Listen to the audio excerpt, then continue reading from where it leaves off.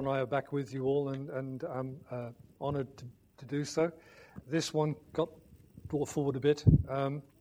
Could you, actually, Angie, could you give that to Victor on the video desk in case it helps him this morning, so you can see where I'm going? Yes. So I'm starting a few weeks earlier on a series on the covenant of grace. And I could have chosen otherwise and made it easier on myself, because this is a subject which I've been kind of running around in my mind for a few years, and I've read a couple of books, and I thought when I retire I'll sit down, I'll really study that. But then I thought, well, if I'm studying, I might as well turn it into a sermon series and bring it too. But so I've had to read and research and study thoroughly to put this first one together, and then further ones too. I'll probably look back later on this week or in coming weeks at these notes. And by the way, there are some notes here for afterwards, if anybody wants them. And wish that I could have a good and better go at this. I mean, every preacher feels like that. You know, when you finish preaching, you think, oh, I didn't say that, or why did I say that? But here goes. Let's pray.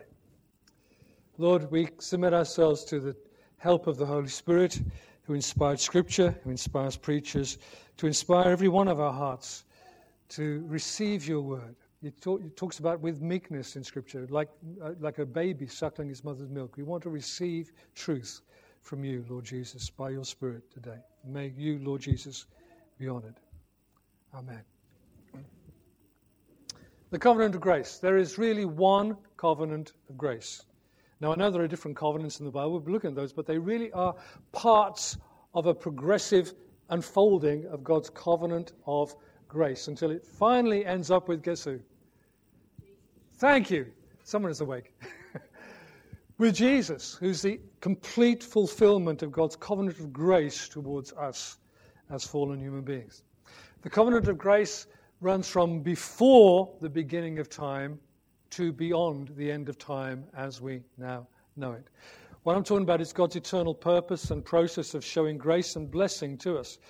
It's implemented over time as the Lord made a series of covenants with men which formed together his purpose of redemption and blessing.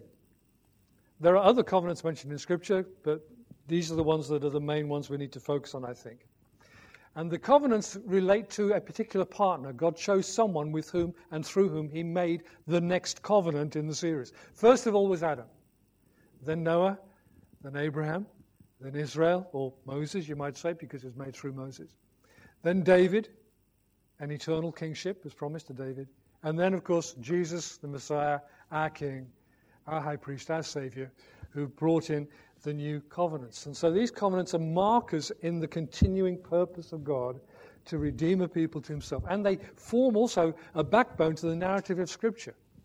Understanding these 6 covenants gives us an overview of the whole of Scripture, for they add together over time to reveal God's grace until it's fully and finally revealed in his eternal Son, made man, Jesus. These covenants are the heart of the prophetic Scriptures, the basis of what God says to us, because the Lord is affirming his word, his promise, through prophecy. It's on the basis of what he's already said in his promises that there is prophecy.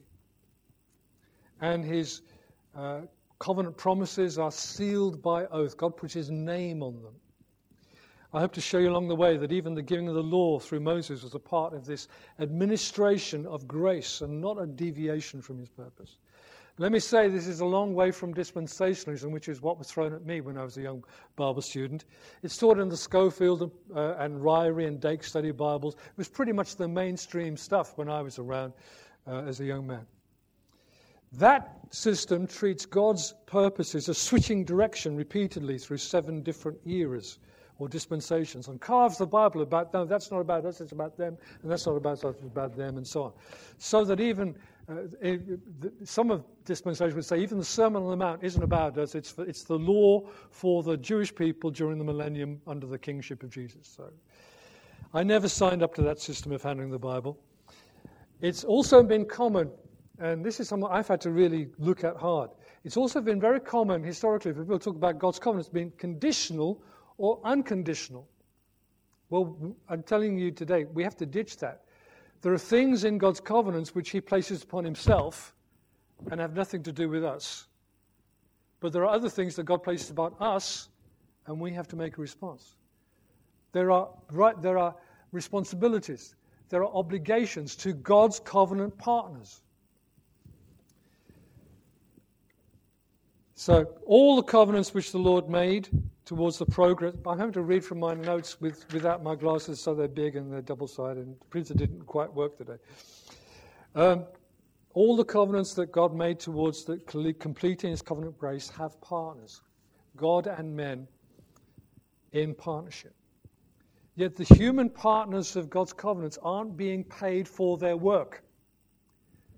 They're not earning wages. They're not earning a reward. From the beginning to the end, his covenants were given by his grace, and they're received and obeyed through faith. Covenant partners, we obey him and keep his covenant and his word or his commands. Those who don't act in faith and obedience to the Lord are covenant breakers, which brings us to the first covenant breaker, Adam. I have to run now quickly through a couple of chapters of Genesis this morning, and I can only highlight a few verses, so I'd recommend you find some time today, this week, read through Genesis 1 to 4, or even chapter 5 as well, so you pick up this before Noah in a few weeks' time. And I have to leave some things out that I would love to say, but there isn't time, and they're not central to what I'm saying here this morning, so excuse me if I put my trainers on and run now, okay? God made man, male and female. And by the way, whenever we say usually man with a capital M, or we talk about later on sons of God, that is gender inclusive. Galatians says both male and female are sons of God by faith in Jesus Christ. All right? Amen. Good. Genesis 1 and 2 give two accounts of creation. You may have noticed that. They're a little bit different. Well, it's because the first is an overview, perhaps from heaven's view, of the initial creation of heaven and earth, because the Scripture says, Genesis 1 verse 1, in the beginning God created the heavens and the earth was without form and void, and darkness was on the face of the deep, and the Spirit of God was hovering over the face of the waters. Then God said, let there be light. And then it says that was the end of the first day. So the very beginning was the creation of heaven and earth. Or, as we'll see later, the Scripture phrase, the foundation of the earth. So it's from heaven's perspective. But then chapter 2 doesn't take us through the 6 days, but focuses in on Adam and Eve and how God made them and how situated them and what he made them to be and to do. So that's Genesis 2. So God made man in his image. Genesis 1. Then God said, let us make man in our image, after our likeness. God was going to make man as something that was rather like himself, like the Father, Son, and Holy Spirit. To rule over the fish of the sea and the birds of the air and over the livestock and all of the earth itself and every creature that crawls on it. And then this phrase is repeated and repeated 3 times. So God created man in his own image. In the image of God, he created him. Male and female, he created them. Image, image, image. He created, he made. And God blessed them and said to them, be fruitful and multiply and fill the earth and subdue it. Rule over the fish of the sea and the birds of the air and over every creature that crawls on the earth. And then the next verse says, and I'm not going to put it up there, but God said, look, I've given you every seed-bearing plant on the face of all the earth, every tree that is fruit contains seed. They were yours for food. And to every beast of the earth and every bird of the air and every creature that crawls on the earth, everything that has breath of life in it, I've given every green plant for food. And it was so. Back then, everybody was a vegetarian. God made man, Adam and Eve, to bear his image and to rule creation as his image bearers.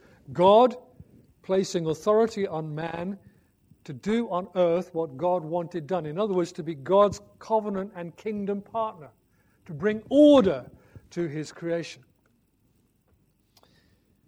God made Adam and Eve and set them in his garden temple of creation. Not quite Eden, It's within Eden. Eden was a high place, we're told that, because 4 rivers flowed from there. Well, rivers flow up downhill, don't they? So it was a high place, like a high plateau perhaps. And the garden in which the Lord placed Adam and Eve was on the east side of Eden. Okay? Eden was not the whole garden. The garden was a special part of Eden. Since the garden was where the Lord met with Adam and Eve, it was the Lord's dwelling place with them. And the whole pattern of here's some sort of surrounding area, and then here's this little part of it on the east side, is exactly the pattern of the tabernacle in Exodus, or the temple of Solomon. What we're looking at here is the garden was God's open-air temple where he was worshipped and he communed and related with Adam and Eve. So Adam and Eve were rulers and they were also priests, serving the Lord. We tend to think of creation at that time as being tame, but listen again to the instructions the Lord gave to Adam and Eve. God blessed them and said, "Be fruitful and multiply and fill the earth and rule over it and subdue it. Rule over the fish of the sea and the birds of the air and every creature that crawls upon it." If every creature on earth was tame and domesticated, there you go, there's the lion again, good fellow. If every creature to begin with was tame and domesticated, where does the ruling, subduing come in? God had given Adam a commission to subdue creation and bring it to order in God's kingdom. Notice too, God blessed them. His covenant of grace is to bring blessing to us. Watch out for that again, particularly when we get to Abraham. Then, in Genesis 2, God gives Adam and Eve another instruction. He's already said, "Be fruitful and multiply and fill the earth and subdue it and rule over it." Then he said to Adam, "You may eat from every tree, freely from every tree of the garden, but you must not eat from the tree of the knowledge of good and evil, for in the day you eat of it, you will surely die." That is the end of God's instructions. You say, well, that's not a lot to be getting on with in life. But don't you realize God made them to commune with them? So Adam would say, how do I do that then? He'd be receiving wisdom and instruction from the Lord and growing in knowledge. Yeah? He didn't have it all in his head to begin with, but he was going to get all that wisdom and understanding as he related to God the Father through Jesus. So the 3 things he told them: multiply, fill the earth with more image bearers. God wanted them to multiply and have a huge family, which became an even bigger family, until the earth was filled with image-bearing human beings. And subduing the earth as God's delegated authority. And don't eat of the tree of the knowledge of good and evil. Don't buy into the evil bit, because that will be the death of you. Now, historic covenant theology calls what God had with Adam the covenant of works. Well, nowadays, a lot of us don't like that expression, because no one's ever been in a covenant of works. Adam was in a covenant of grace. All God's dealings with Adam were of grace. Even the warning, don't eat of that, was gracious, wasn't it? It'll be the death of you. I'm warning you, don't do that, it'll be the death of you. Is that judgmental? No, that's grace. How many times do you say to your kids, please don't do that? Yeah? You're graciously trying to direct them to what's not harmful to them. I should also point out that God's creation of 2 genders, male and female, both in his image, is followed by his blessing upon them as a couple. In Genesis 2, we have the definition of marriage, which is repeated in the New Testament by Jesus himself in 2 of the Gospels and by Paul in 1 Corinthians and in Ephesians. I can't accept any definition of marriage other than this. For this reason, a man will leave his father and mother and be united to his wife, and they will become one flesh. And the man and his wife were both naked, and they were not ashamed. This too was part of God's good creation, covenant and kingdom. But man rebelled against and rejected God as Father and ruler. Genesis 3. We come to Genesis 3 and the fall of man. God rested on the 7th day, and all that he'd made was very good. God delighted in the work of his hands. So at some time after the seventh day, this happened. In the grace of God, in grace, God had warned Adam not to eat of the fruit of the knowledge of good and evil. But Eve was deceived by the serpent. I haven't time to go into all of Genesis 3. You have to bear with me here. Serpent turned up, said to her, "Has God said?" And she kind of partly got right what God had said, partly missed the point. So serpent is switching and ditching and sniding and suggesting and deceit. Problem with deceit, it deceives you. You know? From this instance, what Putin says to Russia are obviously lies to us, but most Russians are deceived by Putin. Eve, being deceived, took the fruit and ate some and gave it also to Adam, who, it seems, was standing there. What was he doing? Why didn't he give a swipe at the serpent? Why didn't he grab her arm and pull her away?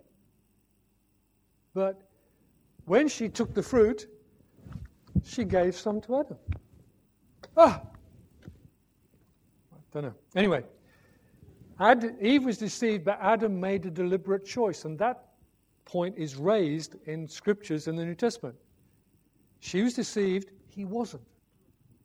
He stood there and made a calm, or maybe a hectic, or whatever, sweaty, I don't know, choice. And he broke covenant with God.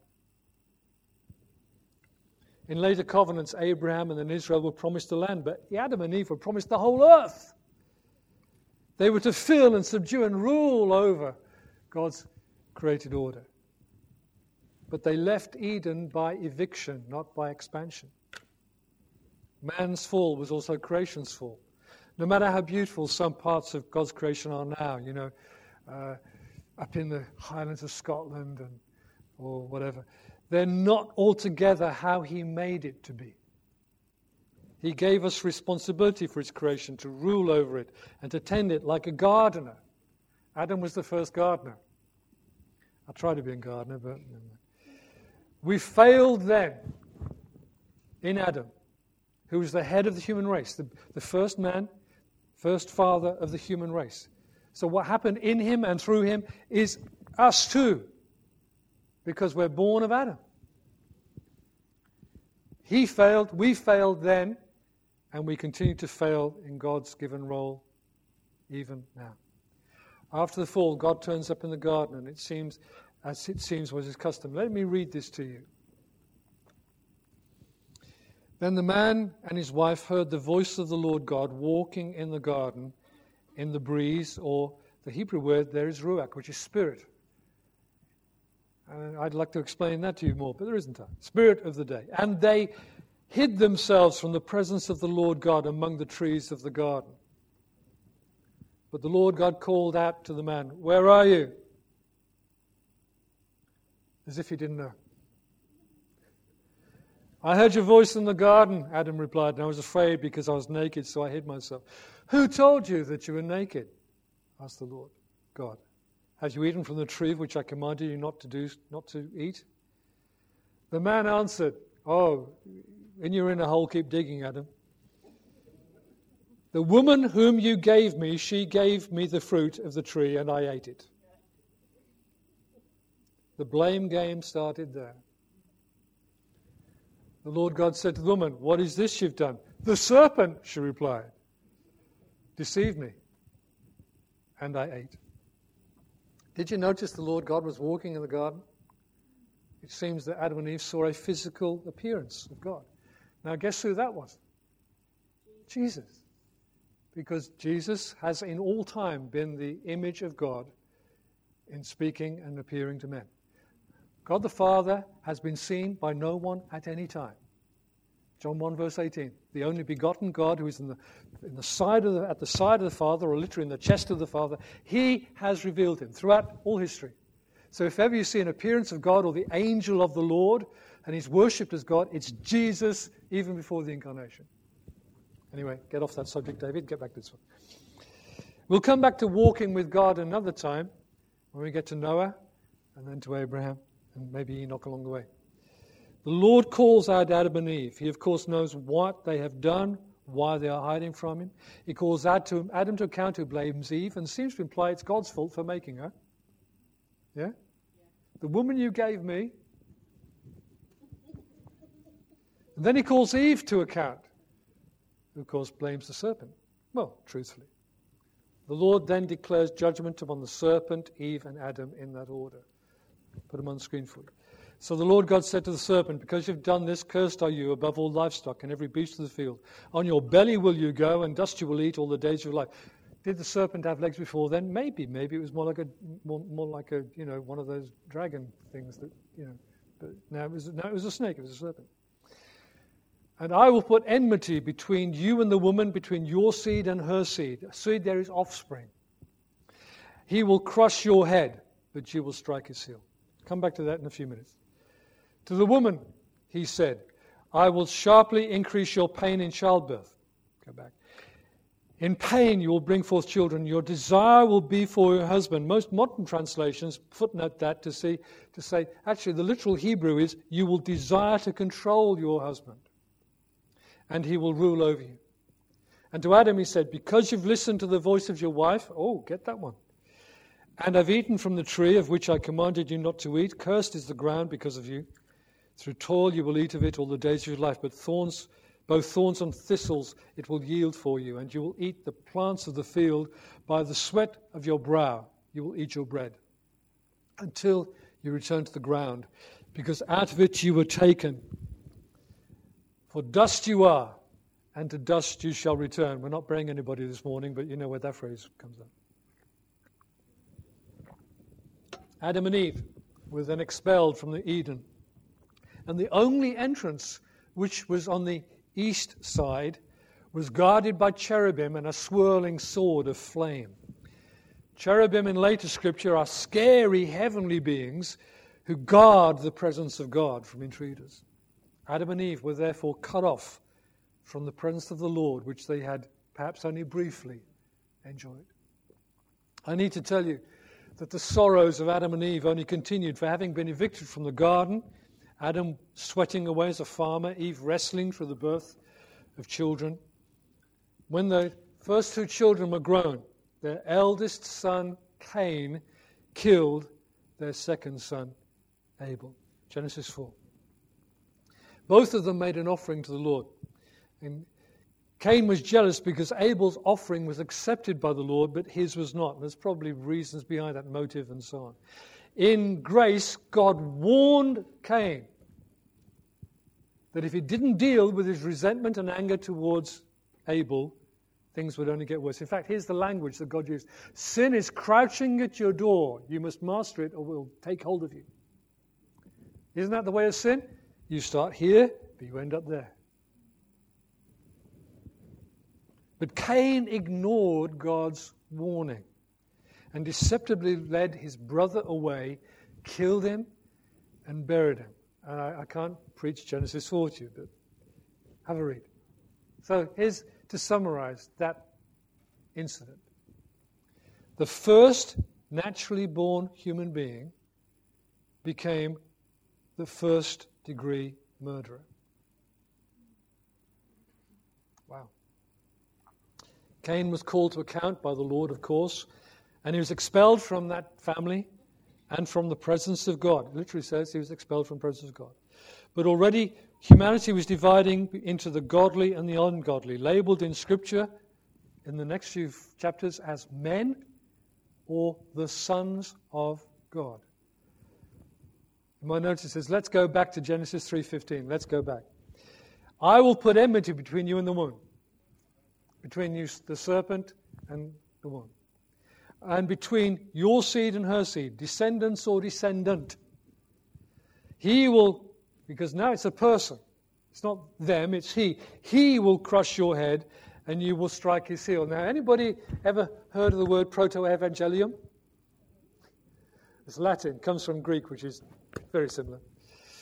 It means the first declaration of the gospel. Almost every Bible scholar will tell you that is the first declaration of the gospel in the Bible. One day, someone born of the woman will crush the head of Satan. Is that good news? Yes.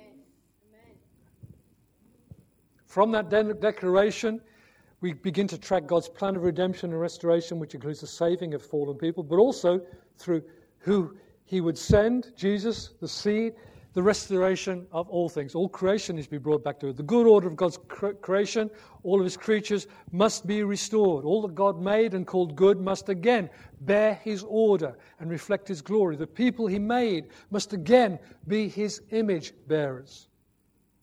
How would it be brought about? The seed, a descendant of the woman, would crush the head of the serpent while the serpent would strike the heel of that seed.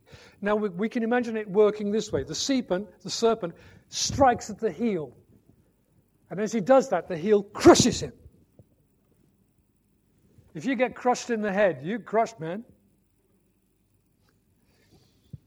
We usually call that a promise, but okay, you can call it that, but it's a profound judgment upon the serpent, upon Satan, the enemy.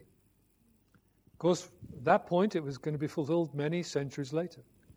We know that the man, the seed of the woman, interesting, without a human father, was Jesus. Satan struck the heel of Jesus, but that same heel came down and crushed his head. When did that happen? We know 3 particular battles in the life of Jesus. First of all, his trials in the wilderness after the baptism. He was led by the Spirit to the wilderness, and there he was tested by the devil. But he overcame him. And he overcame him by Scripture. Then when he was in the Garden of Gethsemane on the Mount of Olives, on the night in which he was betrayed, the night before he went to the cross. Satan's not directly mentioned there, but there's a dark battle going on. And in fact, it's the battle, he's winning the battle that Adam lost. He's in a garden, making a choice. Do I do this or do I honor God? Do I do this or do I call out to God for help? Adam failed. Jesus won. And then the third battle was at the cross.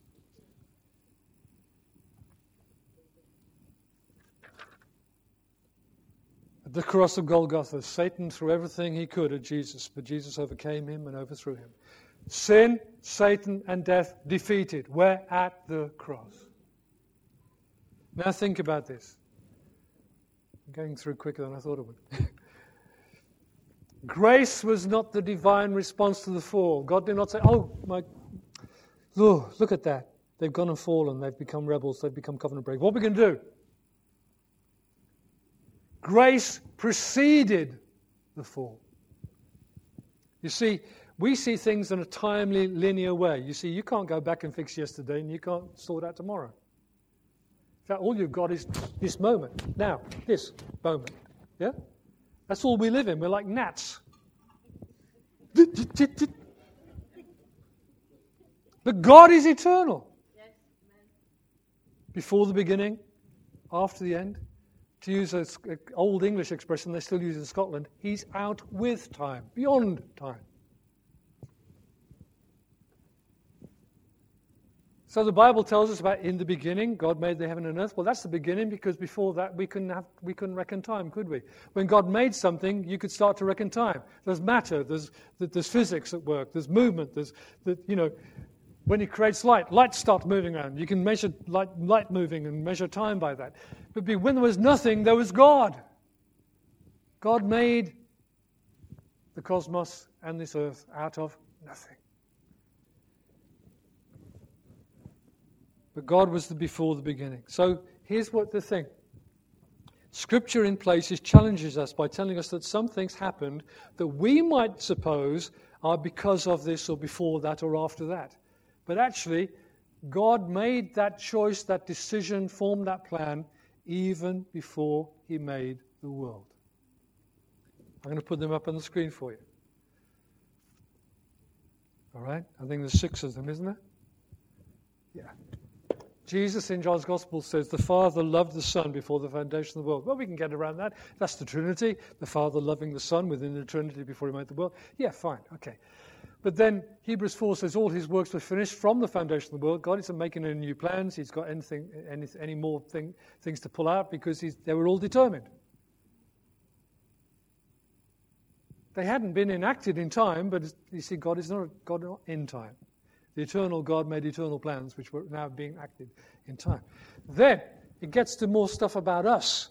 And this is where your pride might be pricked. Good. Christ, the Lamb of God, was foreknown, which means chosen or appointed, not just foreseen. It's about chosen and appointed. Before the foundation of the world, says Peter. Before God made the world, he appointed Jesus to be the Savior of fallen people. Got that one? How about this?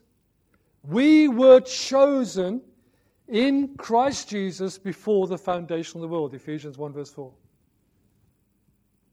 God did not choose you on the basis of anything you ever were going to do. He gave you to Jesus not just before you were born, not just before Adam was made, not even just before the foundation of the world. He made you and chose you in his mind in eternity. Way back before there was any when. No, before time. Another one. 3 times in Revelation it says, twice in Revelation it said, our names were written in the book of life from the foundation of the world that belonged to the Lamb who was slain. And in fact, that's a tricky verse because it is it before the foundation about the writing or about the Lamb being slain? But kind of in a way both are true. Because Jesus was appointed to be the Lamb who would be sacrificed, and the book was recorded before the world was made. God knew those who would be his and chose them to be his before he made the world. Oh, how does that make you feel? Humbled? Humbled and wow at the same time, is it? That's what grace does to you. It makes you go, oh. You kind of go, oh, I can't do anything. Oh, I'm saved, I'm rescued. Jesus promised us that we will inherit the kingdom prepared for us from the foundation of the world. The kingdom in its final, complete fullness when Jesus comes and restores all things. We have an inheritance of that, and that inheritance has been promised us from the foundation of the world. It's been prepared for us since then. The world was founded before Adam was made. So anyway, the gospel was not God's plan B after Adam's fall or anything else. It was all foreordained, foreknown, pre-planned in the wisdom of the eternal Lord. And the covenants of God, tracked through scriptures and arriving at their fulfillment in the person of Jesus, his Son, are building blocks towards his kingdom being restored over all things. And if you read through the epistles, pick up when Paul says that. All things, all things, all things. Absolutely all creation. Romans 8. The creation's groaning for the revealing of the sons of God. And we get to be what God actually made us to be. Creation gets transformed. Now here's this. If you go through the genealogy in Luke chapter 3 of Jesus in Luke 3, it starts with Jesus was the son of Joseph, as supposed, and then the son of, and the son of, and so on. You keep going down through Abraham and so on. And you get to the end there and it says the son of Seth, the son of Adam, the son of God. Now, I want to tell you something. That's not saying Jesus is the son of God. This is small s. Adam was the son of God. God made Adam to be a faithful son, small s, human being son. But Jesus is the Son of God from before the foundation of the world, from all eternity. The uncreated Son. The begotten but uncreated Son. Remember we sing that at Christmas? Begotten, not created. So in time, because the first Son was a covenant breaker, Jesus, the eternal Son, became the Son of God on earth. And he was the faithful Son. And he came and obeyed and endured all things to do what Hebrews says. He's the faithful Son in the Father's house. And further on it says, he came and suffered and endured all things to bring many sons to glory. Adam, the Son of God, failed. Jesus, the eternal Son of God, became the Son of God on earth. A human being, the only second real human being. We'll come to that in a moment. Adam was the first real human being, an image bearer. Jesus was only the second real human being. The rest of us have been failures ever since. And he succeeded where Adam failed. Was faithful to the Father in everything. And so through his life and death and resurrection, he has made eternal salvation and is bringing many sons to glory. So we can be called sons of God, and the scriptures are full of references to being sons of God and children of God. Just to add two more here. Romans 5, long argument. We are no longer in Adam. If you're in Jesus, you're no longer in Adam. You're not in both of them. Oh, I'm a bit in Adam, a bit in Jesus. No. If you belong to Jesus, you no longer belong to Adam's fall. You're a new creation. Thank you, John. If anyone is in Christ, he's a new creation. You're part of the new creation. All creation, all things is still going to be worked out. But right now, you have become a child of God. You're a new creation. You're part of his new creation. I'm going to skip the scriptures there. You can read them in the notes or look them up later. Let's go over to 1 Corinthians 15 as well. Resurrection in Jesus to eternal life, 1 Corinthians 15. 1 Corinthians takes us to the last day of resurrection and restoration. In there's some interesting phrases that come up. Jesus is called the second man, which I've just talked about a bit. And then he's called the last Adam. You think, hang on, don't we mean the last man? And I, sometimes I've thought I've got that wrong, or the scriptures got that wrong. How could I think the scriptures got it wrong? But anyway, I've got it wrong. No. Jesus is the second man and the last Adam. The first Adam was earthly, the second man has come from heaven to be the second man. He's a heavenly man. But Jesus is the last Adam, because remember the covenants I listed up earlier? Every one of those covenant partners was like another Adam, another start, another restart in God's process of bringing redemption, bringing salvation. Jesus is the last restart of the human race, because now this is it. Yeah. This is what goes to the end of time. The last Adam fulfilled all the faith and obedience to God that the first Adam and the first man failed in. So all belong to Jesus, belong to heaven, and will be raised to eternal life and bear his likeness and inherit the earth. From eternity, the Father, the Son, and the Spirit were joined in as one in love, unity, and purpose. And God made the heaven and the earth, and after that he created light and the heavens and sea and land and plant life and sun and moon and stars and animal life. Then God made man in his image, to be his image bearer, to have authority and rule, to not be under someone else's rule, but to rule under God, to serve in his presence. We were made by God for three relationships and responsibilities. The one between God and us, between ourselves and other people, and between us and his creation. You think Pastor David's gone green? No, the Bible's always been green. We have a duty towards creation, to tend it like a gardener. But man rebelled against God. That's why we are what we are now, and where we are now. That's why this world is a mess. Thank you for your prayers, Colin. But this world is a mess. Because we are all born of fallen Adam and gone the way of Cain. Every person on this planet is either in Adam, lost, dead, in sin, or in Christ, made alive again to God through him. There's no in between. You belong to Christ or you don't. You belong to Adam, and if you belong to Adam, you don't belong to Jesus. To be in Adam is not a way of life, it's a way of death. The only true way of life is to be in and to belong to Jesus. And through the gospel, the Lord calls the whole earth to trust his Son, to believe and obey him. Those who do so are saved from sin and death, which Jesus defeated at the cross. If you're in Christ, you're no longer in Adam. You're accepted, forgiven. And you're not finished, I know, neither am I. But you are being restored and remade towards the kind of life we were originally made for. Let me just highlight that for you. The life we were made for, knowing God, walking with God, being his image bearers, dependent upon him for all things, provision, wisdom, rejoicing in his goodness and love, having authority under his authority, being priests of the Lord, serving him and blessing others. By the way, 3 times in Revelation it says we are a kingdom of priests. Christians are a kingdom of priests. Treating others as we would wish to be treated. Stewards of all God has made and has given to us. We're moving by the grace of God towards the finished work of,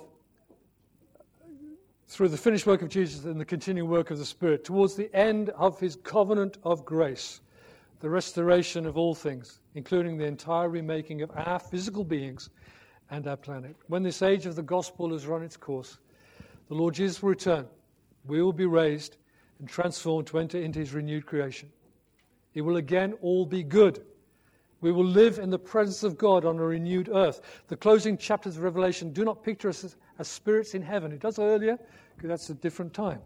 But as the Lord's people in resurrection bodies, living on a remade planet, in community with one another, in the very presence of God, living under the light of his face. So being a Christian is not a small addition to your way of life, people. If you belong to the Lord, you no longer belong to this fallen, corrupt, violent world. You're a child, a son of God. You're a part of his eternal purpose, a partner, a participant. Your life is held in the hands of Almighty God. As Moses says, the eternal God is your dwelling place, and underneath are the everlasting arms. We're going to pray and then have communion, all right? All right, let's pray.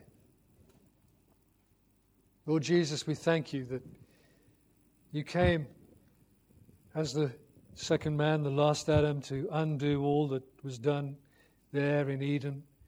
Every bit of covenant breaking you have remade, you have fulfilled, you have paid for, you have reworked, so that we now enter through you into the new covenant, which we're weeks away from looking at, but never mind. But we thank you, Father, that your covenant of grace was formed in your mind before you even made the world. And even where our names were written down by you, if we belong to you. Thank you, Father. Let me just stop a moment there and say, if you don't belong to Jesus, I can't put this strong enough. Run to him, fall on him, jump on him, take a hold of him. Say, Jesus, make me yours. Make me yours. Let me belong to you. Don't kind of dally around with that one.